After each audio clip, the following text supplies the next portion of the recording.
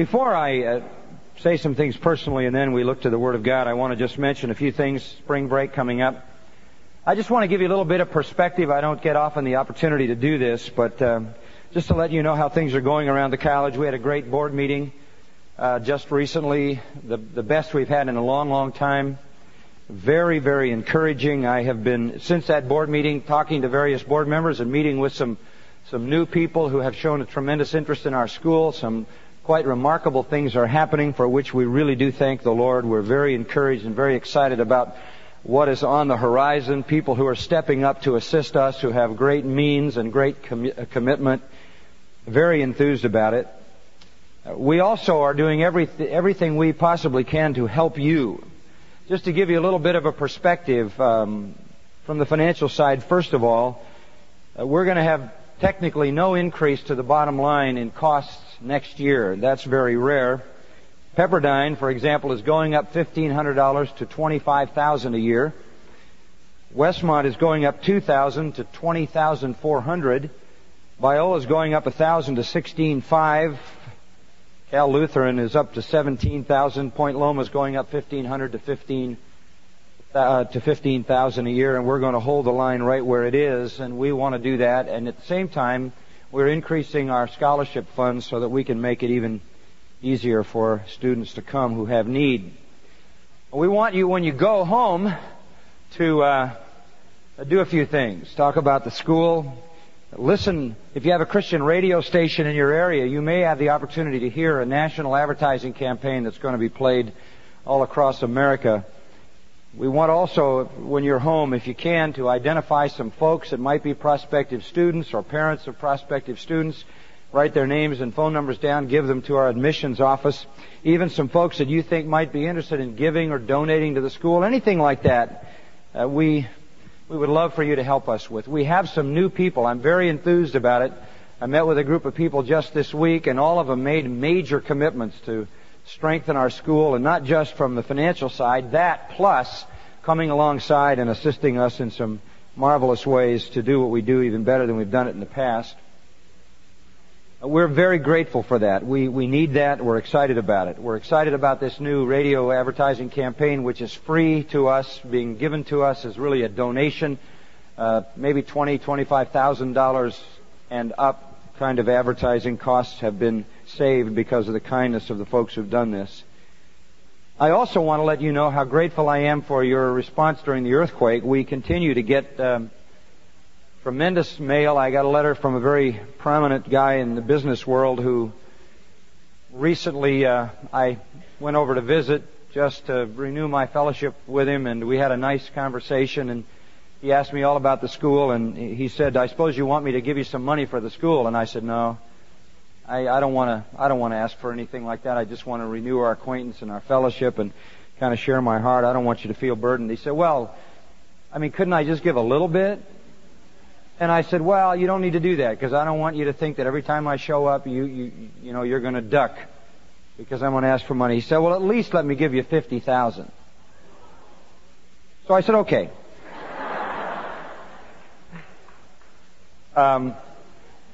You didn't know that, but some of you, 15 of you, went over and helped him organize his business after it was all torn up and his buildings were condemned in the earthquake. He wrote a beautiful letter thanking us, and he knew that it wasn't in response to his gift, because the people who came to serve him didn't even know about that. We had a number of things like that. We got a letter this morning I was reading along the same line. Some of you went to help some folks in the community, and they were not Christian people, but they were so overwhelmed at your kindness that they sent a check to the college. And I just want to thank you for the way you responded during that time. It was just tremendous. The message about how you reacted went all across this country. We had it on almost every radio network in the nation, Christian radio network in the nation. I want to just mention something that's coming up in the fall that I think you'll be excited about. You can start to talk this up. Because of a major donation from someone who's never given in the past to our school, we will be introducing in September a brand new major in computer science, and it's a major in software engineering. We will be one of the few colleges offering a Bachelor of Arts in software engineering. We will have a new computer lab for the fall semester with 30 workstations. We're really excited about that. We also have the privilege of adding a new faculty member in the fall, a man by the name of Ron Johnson, who will be joining our Bible faculty. And if you want to know anything about him, you can talk to Doug Bookman or somebody in the Bible department who has met him. I know Doug has known him for many years and is just ecstatic that he's going to be coming out from Minnesota to be a part of our faculty. He's going to add a tremendous richness to our Bible department, and we're just excited about it. So great things are happening. I just want to kind of let you know about that so you can go home excited, share it with your parents and with the folks that you know and even at your church. These have been busy days for me, and one of the reasons I haven't spoken to you in chapel as often as I like is because I've been all over the world and all over everywhere and trying to cover a lot of bases and a lot of different projects. You probably know that I spent some time over in the Ukraine. We had a tremendous time. We met with all the church leaders. And there is a new president of the church in Russia, a new president of the church in Belarus, a new president in the Ukraine. And by God's wonderful providence, all three of those presidents and all three of their translators will be here for the Shepherds Conference at Grace Church March 16 through 20. They're all flying over to spend that week with us, and we're very excited about that because we want to maintain close relationships with these new leaders so that we can continue to have an impact in those needy nations for the cause of Jesus Christ. We want to continue to help the church and to strengthen them in every way we can. It's been very exciting to see all of this sort of unfolding. At the Shepherds Conference coming up in just a week from Wednesday it begins, we're going to have pastors from 11 nations of the world. 30 of them arrive from South Africa on Saturday. There are another 20 from the United Kingdom. There are another 20 from New Zealand and various other places, several coming from Brazil. And I'm not sure all of the countries, but we're so very excited about that because we can introduce all of them to what God is doing not only in our church but here at the Master's College and the Master's Seminary as well. I want to encourage you to pray for our seminary. There are so many young men there who are studying for the ministry. We have the largest enrollment ever. It's over 200. All of them are training to preach and teach God's Word. They are a noble group of young men, just really an incredible group of men. I continue to be amazed as I meet them one after the other. In fact, I was talking to a medical doctor friend of mine last night from Brisbane in Australia who was visiting our church in a medical convention in the States, and he knows I have problems with my knees, and he said, well, look, he said, you don't need me to tell you about how to do your knees. He said, you've got an orthopedic surgeon who just left his practice, brought his whole family out, and is now studying to be a preacher and a pastor in the Master's Seminary, so you can just go and talk to him. He'll help you with whatever you need. God has given us a tremendous group of men there. They need your continued prayers. I just want to encourage you to hold them up. The seminary is growing, and we're privileged now with a student body of 200, and by the end of this decade, the year 2000, we believe we'll have 400, to be putting anywhere from 50 to 100 men out to pastor churches every year, which is a tremendous impact. So you pray for what God is doing at the Master's Seminary.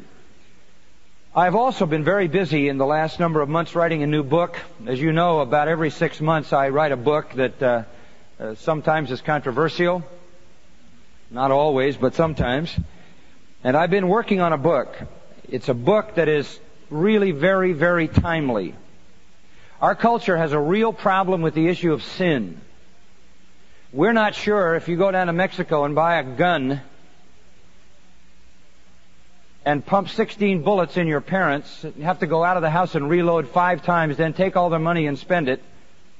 We're not sure whether you really did anything wrong. If you emasculated your husband and you had reason to do it, fine. Morality has been redefined as not what you do, but why you do it. Nothing is sinful.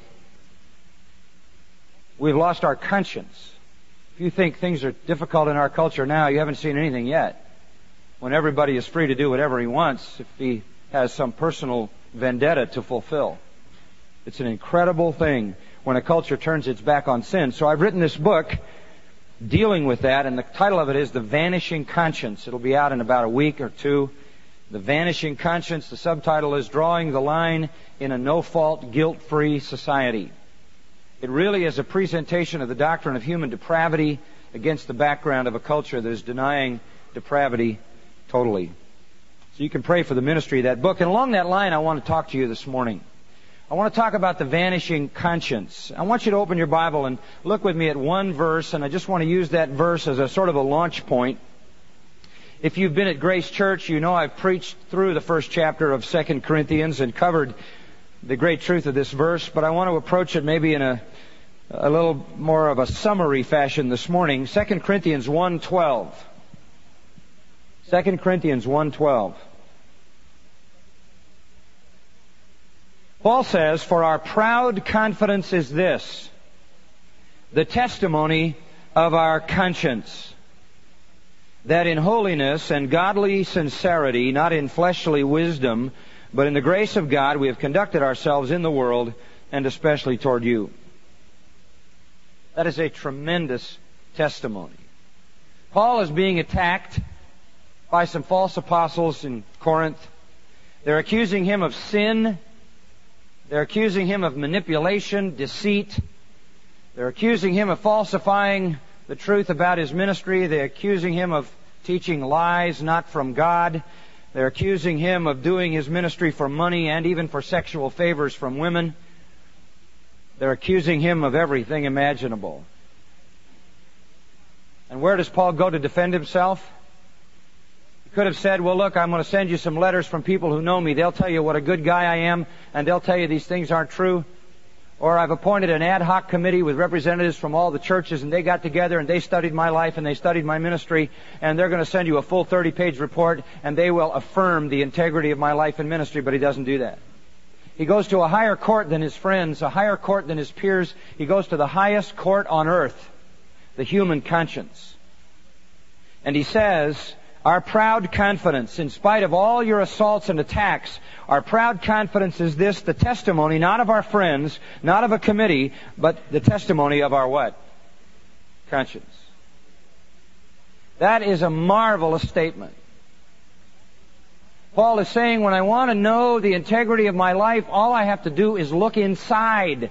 And my conscience tells me that I have lived, notice it in verse 12, in holiness and godly sincerity. Now there is a man who is at peace with himself. There is a man who knows the essence of real joy, because his conscience is at rest. There's nothing inside accusing him. Most of us would be prone to defend ourselves against some attack by saying, prove it. Or by saying, well, let me have you talk to some of my friends. They'll tell you the truth about me. Could we actually say to someone, our proud confidence is this, I know the integrity of my life because my conscience affirms deep down within me that I am living in holiness and godly sincerity. That is the highest court on earth. Listening to your conscience is crucial. It's crucial because your conscience will tell you about yourself. What you are deep down in your heart, in the level of your conscience, is really what you are, nothing more. The conscience can be simply defined as the soul's warning system.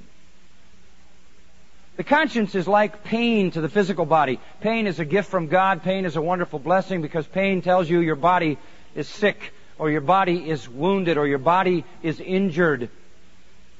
And you need to know that so that you don't die from that wound, that injury, or that sickness. Pain is your body's way of saying you need physical help. Conscience is the same thing in the soul.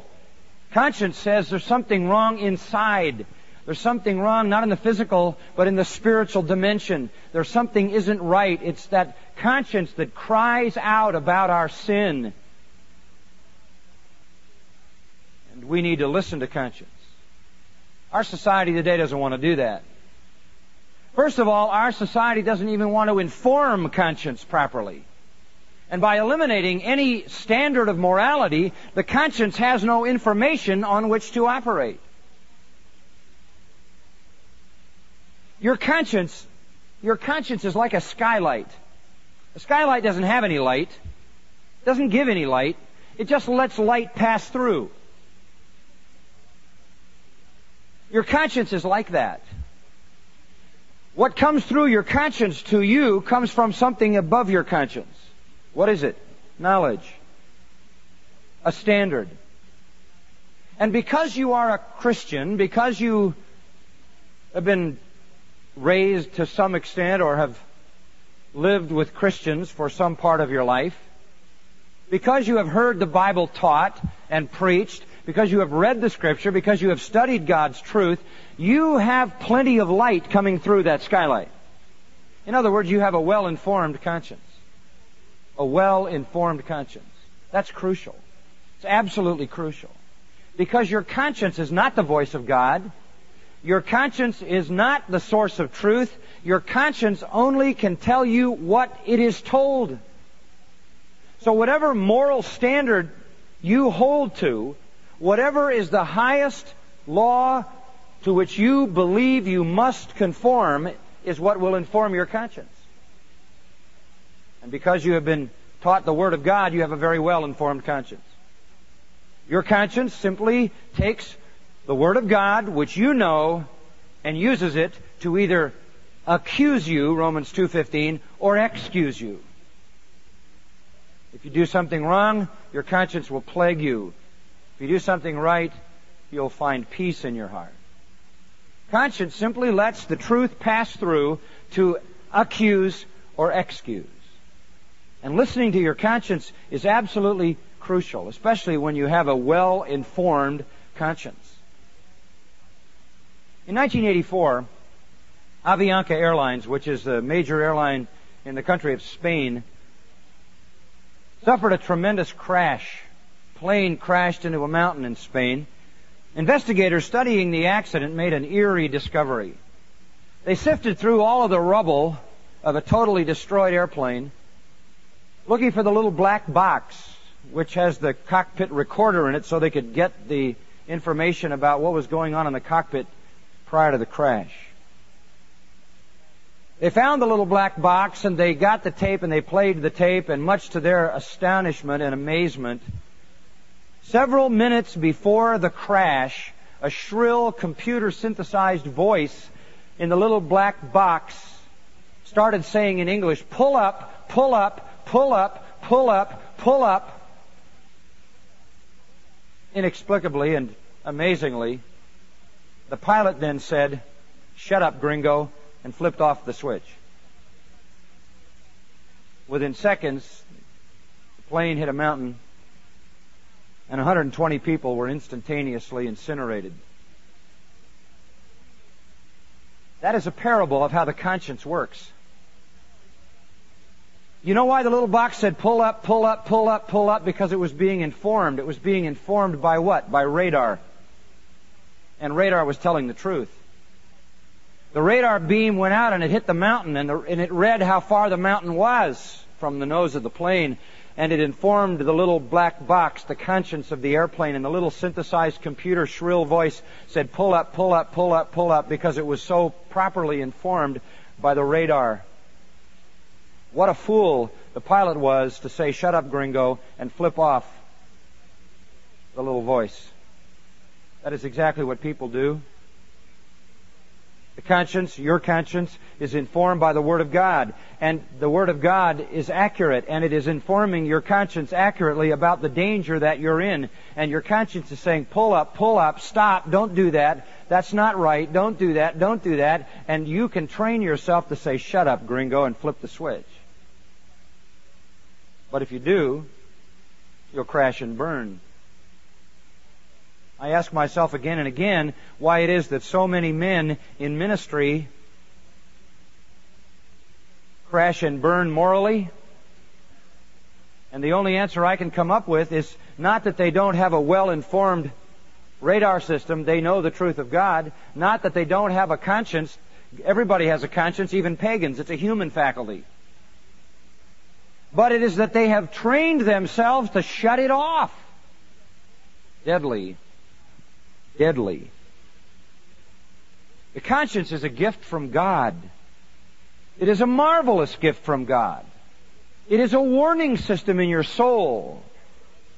Now, in our day, the wisdom, quote unquote, of our age says, Guilt feelings are always erroneous and harmful. You got to switch that little box off. You got to say, shut up, gringo. Don't feel guilty. Don't feel responsible. Don't feel like it's your fault if you do anything wrong. Why, after all, you're a victim of somebody else.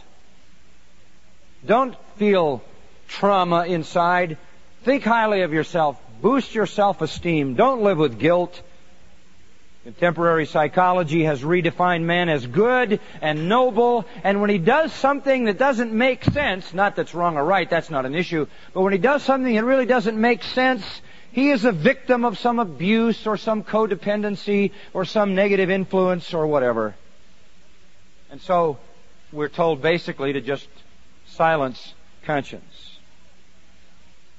Sometimes when we read about a mass murder, or we read about some pervert who molests a 3-year-old girl sexually and then hacks her body up, we say to ourselves, how could any human being do such an unconscionable act, right? And the reason is because they have silenced their conscience. Sometimes those people that do that, interestingly enough, have been raised in strong fundamentalist environments where they've been exposed even to the Bible. The conscience is a God-given gift that you must listen to very carefully, or you may end up doing things that are unconscionable. You can so ignore your conscience that you have a seared conscience, Paul called it. Literally, it's been burned over and burned over and burned over so that nothing there feels anything. I experienced that when I had an automobile accident. My back was severely burned by friction as I slid 125 yards down the pavement on my back. There is scar tissue in one huge section in the middle of my back, and I can't feel it. There's no feeling there at all. Totally insensitive. That is a seared conscience. Doesn't feel anything anymore because it's been desensitized so systematically. Let me give you another illustration of that. Some of you read about leprosy. It used to fascinate me as a young person in my education. I wrote a paper on leprosy because it was such an interesting disease. And I remember seeing many films and pictures in medical books of people with leprosy. And even recently I've looked over some of them in connection with some of my teaching. And you see people whose fingers are gone, whose hands are gone, people who have huge gouges right out of their arms or out of their face. Their nose is gone, their ears are gone, their eyeballs are gone. Parts of their shoulders and chest are sunken and gone. They're just grotesque. And I used to think that the disease of leprosy ate away at a person. And then I learned that it doesn't. What leprosy does is destroy your feeling. You can't feel anything. It destroys the nerves. You literally wear off your fingers because you can't feel. And if you can't feel, you can't understand how much pressure to apply. And they literally rub off their nose right off their face because they can't feel how hard they're rubbing. And you literally dig holes in your flesh. When you lose that sensitivity, it's only a matter of time before you kill yourself. Rubbing out your eyes. Conscience protects the soul from that same kind of disastrous obliteration of feeling. And when your conscience is sensitive, it'll produce feelings of shame and guilt and fear and anxiety and disgrace and anguish and depression when you sin. Conventional wisdom says you ought to ignore it. You ought to train yourself to ignore it. It wants to reinform your conscience. The second thing that conventional wisdom wants to do, and this is perhaps in some ways even more deadly, conventional wisdom wants to change the standard that informs your conscience. You know, everybody who's born into the world has a knowledge of right and wrong. Is that not true? So much so that Romans 1 says men are without what? Excuse. They have within them, says Romans 2:14, the law of God. Even those who have not the written law have the law written in their hearts. But in our world today, not only are they telling us to silence our conscience and shut off that switch and don't accept the fact that you're guilty and build your self-esteem and blame somebody else, you're a victim, you've been abused. Not only are they teaching a whole generation of people to switch off their conscience, and the result of that is absolutely frightening in the next generation, but they're redefining behavior. Redefining what is right and redefining what is wrong, if in fact anything is wrong. Recently, MTV did a special. I don't watch MTV. I don't have MTV on my TV, but MTV did a 2-hour special and they showed it on the PBS public broadcast. The title of it was, are you ready for this? The 7 Deadly Sins. Can you imagine MTV doing a series on the 7 deadly sins? MTV, you know what their mission statement is? You know why they exist? They exist purposely to appeal to the lust of the flesh, the lust of the eyes, and the pride of life. They exist to destroy conventional morality. They exist to blaspheme God. It is broadcasting non-stop images of sex, drugs, violence, and blasphemy. That's why they exist. To overturn morality. And they're doing it successfully in the culture of our young people today. Their highest rated program is that animated series featuring Beavis and his unmentionable buddy.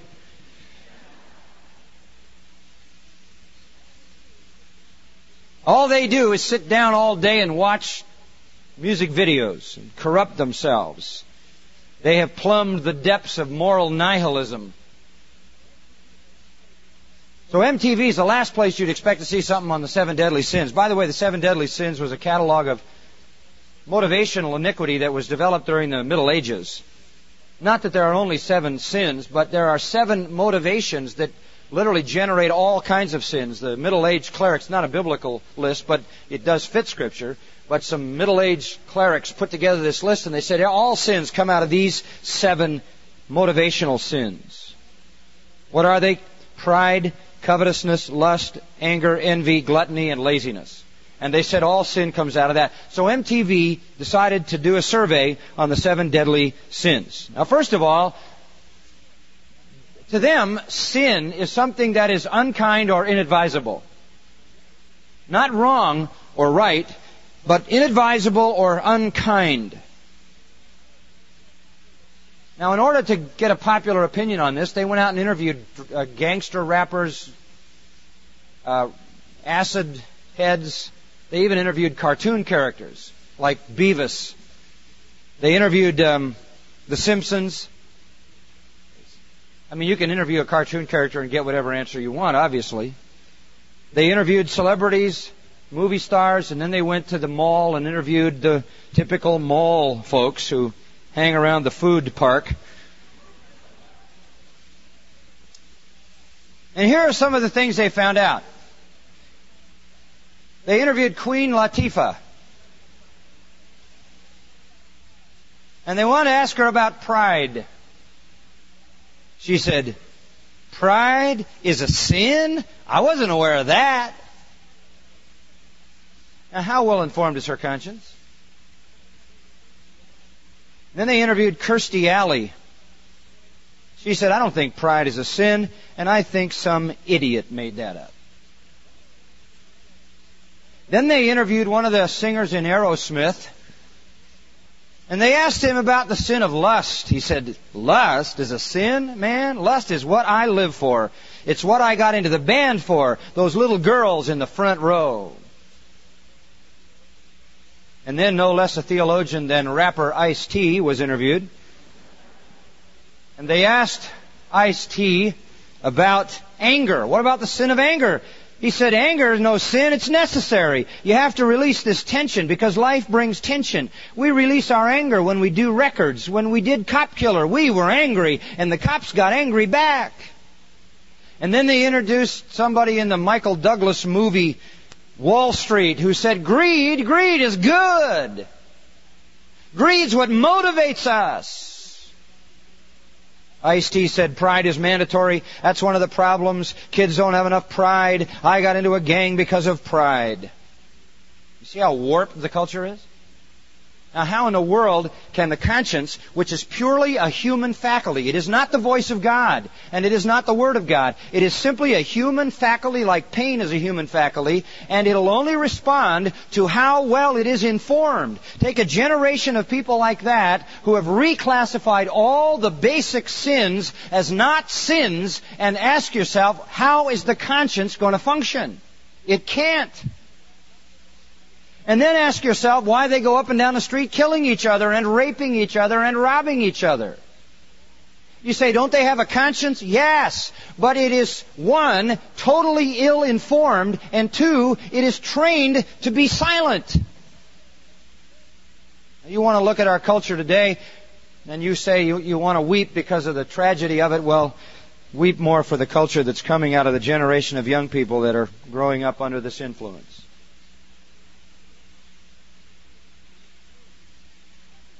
It is true, and I'll give you a little insight which is really pretty profound. It is true that the conscience someday will speak its piece. The conscience of Kirstie Alley and Ice-T and Aerosmith and Queen Latifah and everybody else. There's coming a day when the conscience will speak its piece. Say, when's that? That's in hell. That's in hell. You read about hell. You read about weeping, wailing, gnawing, gnashing of teeth. Why? Because there's going to be one thing true about hell. Conscience will be fully informed about iniquity, because before every soul is sent into final hell, they will be brought before the tribunal of God, and the record of their iniquities will be given, and they will be sentenced justly to an eternal damnation. Their conscience at that point by God is fully and completely informed, and it will be a relentless, eternal conscience, plaguing and plaguing and plaguing and plaguing and accusing and accusing and accusing without relief, and therein lies the source of gnashing of teeth and gnawing, weeping and wailing.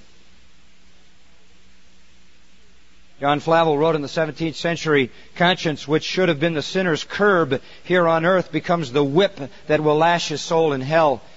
That which was the seat and center of all guilt now becomes the seat and center of all torment.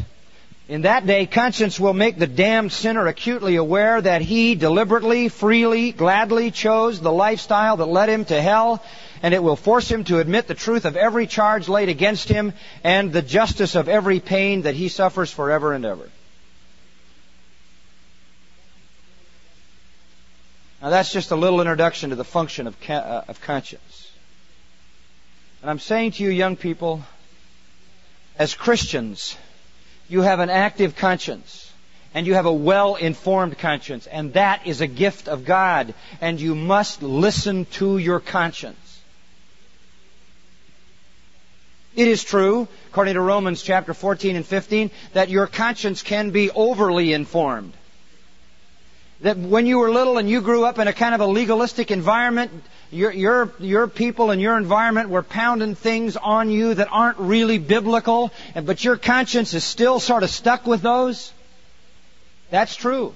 You can have an over-informed conscience as well as an under-informed conscience. But Paul says in Romans 14, don't violate it in either case. Eventually, you'll grow to understand your freedoms. You'll grow away from those legalistic things. But in the meantime, you don't want to train yourself not to listen to your conscience, because the effect of that is deadly.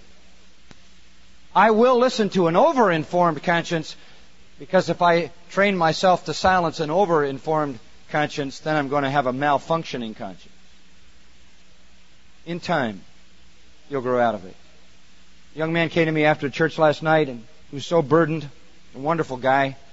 He said, I was raised in Seventh-day Adventism, legalism up to my neck. And he said, I become a Christian. I'm committed to Christ. I really believe I'm walking with the Lord. But he said, I have so many things that are imposed upon my conscience. And I'm so burdened by some of these old legalistic patterns, like what I can eat and what I can drink and all the dietary stuff and maintaining a Saturday observance and all these other deals. How do I deal with that? And I said to him, just listen to your conscience and let God begin to grow you away from those old things. In time, He will do that. But don't violate your conscience, because all you'll do is distress yourself and learn to silence your conscience. Now that means we have to inform our conscience, and you're really in a wonderful place to do that. You have a highly informed conscience. I understand that. I spend my whole life studying the Bible. My conscience is so well informed, I can't get half a step into a good sin without all the bells and whistles and horns and everything blowing off in a massive cacophony. Whoa, halt, pull up, stop, don't, eat, up.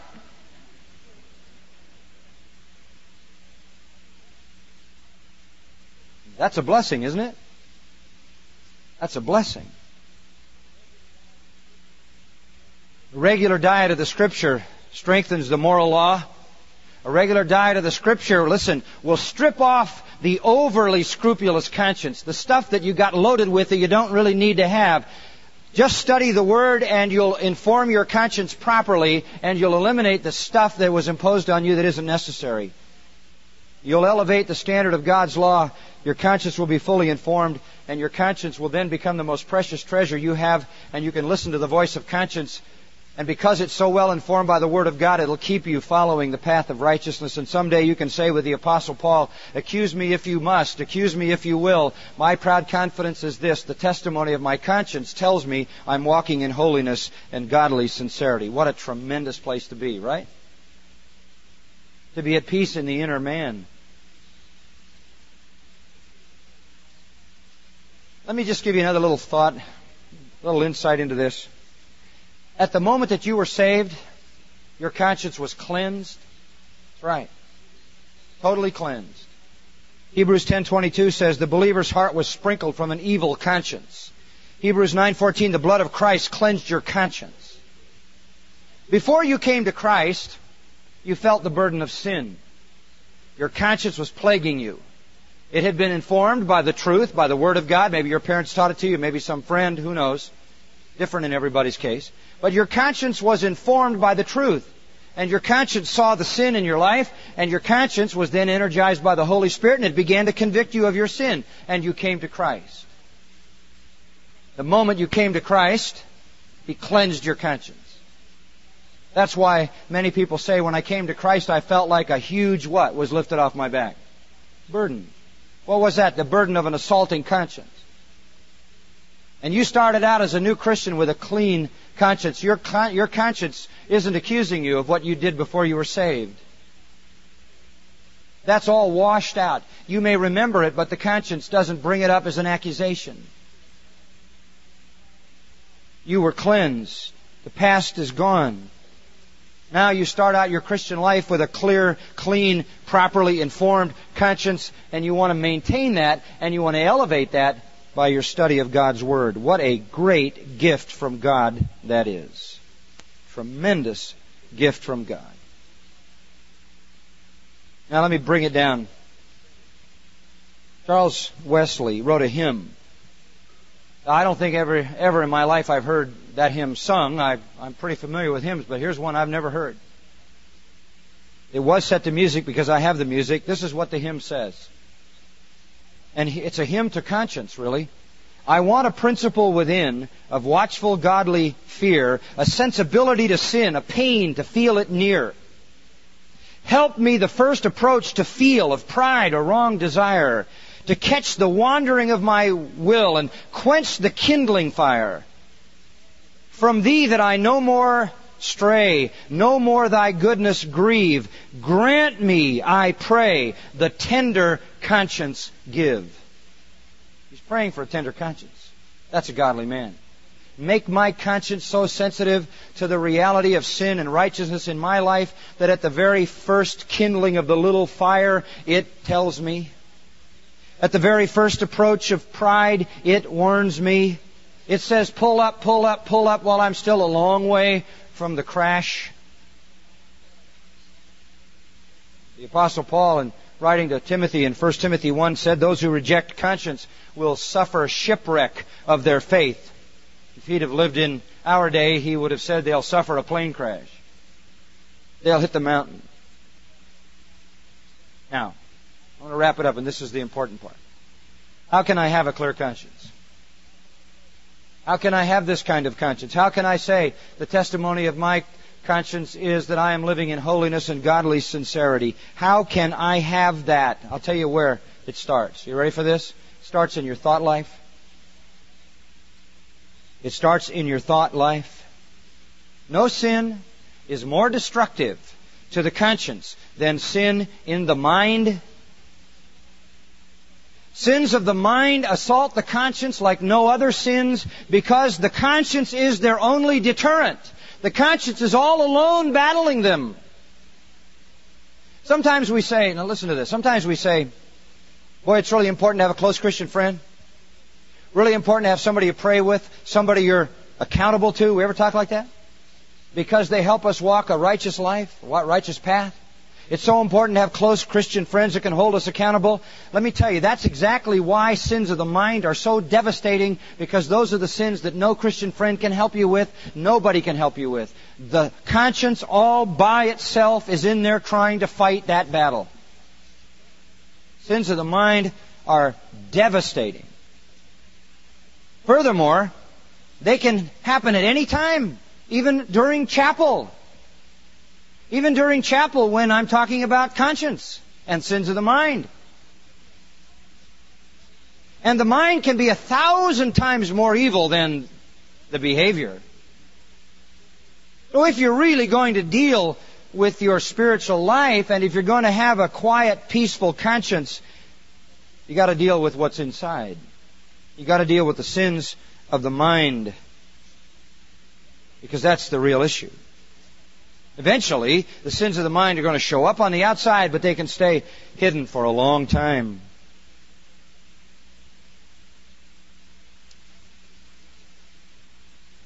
The mind sins in 3 ways. It sins in 3 ways. Number 1, sins of remembering. Sins of remembering. What do I mean by that?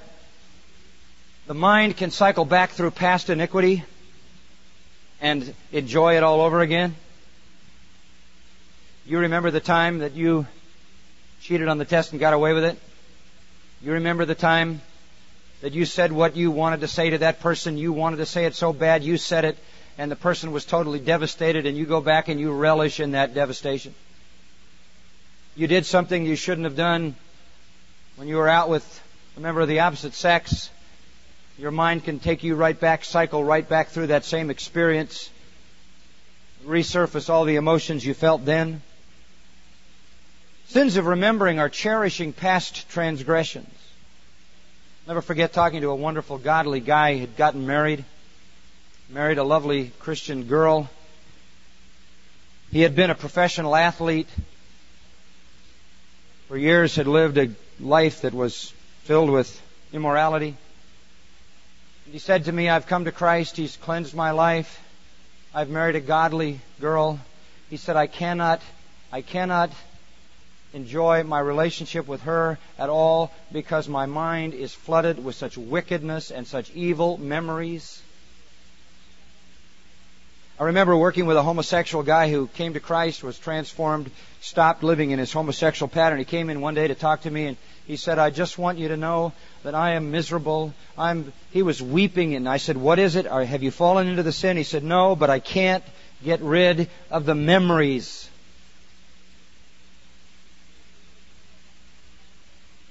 Remember when David said in Psalm 25:7 to God, he said, do not remember the sins of my youth. Remember that? David was asking God to forget what he couldn't forget. In Ezekiel 23, there's a prostitute by the name of Oholibah. And she is indicted in that chapter, and here's the indictment. She multiplied her harlotries. How? By remembering the days of her youth when she played the harlot. That is an incredible statement. Ezekiel chapter 23, verse 19. You know how you can multiply your sin? By just remembering it. And young people, that is another very good reason to keep your life pure. Because the sin you commit today may not just be the sin you commit today. It may be the sin you commit over and over and over and over for years of your life as your mind cycles you back through it. And to remember it is to commit it again, right? Satan loves to take you back and trek you through the past. The second way in which the mind sins, first, sins of remembering, second, sins of scheming. Not going back, but going future, forward, plotting. In the book of Psalms, and particularly in Proverbs, many, many times, you probably find a dozen of them, It talks about a man who devises wickedness, who plots sin, who plans, like Psalm 36 says, he plans wickedness on his bed.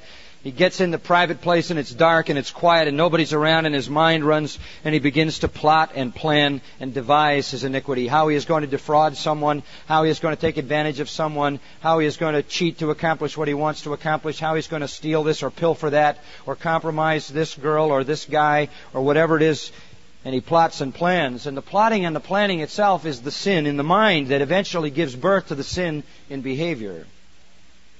It can be anger, hatred, lust, greed, envy, covetousness, discontent, selfishness, pride. All of those things are sins of the mind. And the third way that the mind sins, one way in the past by remembering, one way in the future by scheming, another way in the present by imagining. The sins of fantasy. That is why, in particular, I have such a severe aversion to movies which depict wickedness. It's hard enough to deal with fantasies without visual images. Why would anyone expose himself or herself to the very imagery of wickedness that can be so indelibly implanted in the mind and make the imagining so much more easy? Proverbs 24:9 says, the thought of foolishness is sin. Just the thought of it. You know, Job had a bunch of friends that nobody needed. A bunch of an absolutely useless bunch who thought they were smart and didn't know anything. And they were trying to explain why Job had lost his family. They all died, and lost his animals. They all died and got boils all over his body, and his whole life was a mess. And he was a godly man. And so they came to the conclusion. They said, look, he must have a dirty mind. Because we can't see anything in his life, so he must have a dirty mind. I mean, who knows what's going on in that guy's head? They accused him of that in the 20th chapter of Job. He spent the 31st chapter denying it. They didn't know what was in his heart. God did. God said, there's not a man more righteous on the face of the earth. And God looks not at the outward appearance, but what? At the heart. The mind is where you got to deal with sin. How do you do it? Confess and forsake any sin in the mind. Refuse to give place to evil thoughts. Feed on the Word of God. Avoid the things that stimulate those mental images. Cultivate loving God. Just those spiritual issues. Sin is not really killed in the mind when it's just covered up. Internalizing it doesn't make it better, it makes it worse. You've got to confess it openly, forsake it, turn from what stimulates it, put yourself into the Word of God, cultivate loving Christ with all your heart, soul, mind, and strength. And I'll ask you one simple thing in closing. Is it not bizarre to you that we won't sin outwardly because somebody might see us, but we will be wretched inwardly, even though we know God sees all of that? And so we opt out to offend whom? God. Startling, isn't it? That's the reality of it. It would be my prayer for you that you would be able to say, no matter what accusation made against you, the testimony of my conscience is that I have walked in holiness and godly sincerity. Let's stand and we'll have a closing moment of prayer. Father, thank you for your word, and thank you for giving us a conscience, and thank you for informing it. God, I pray for every single person here.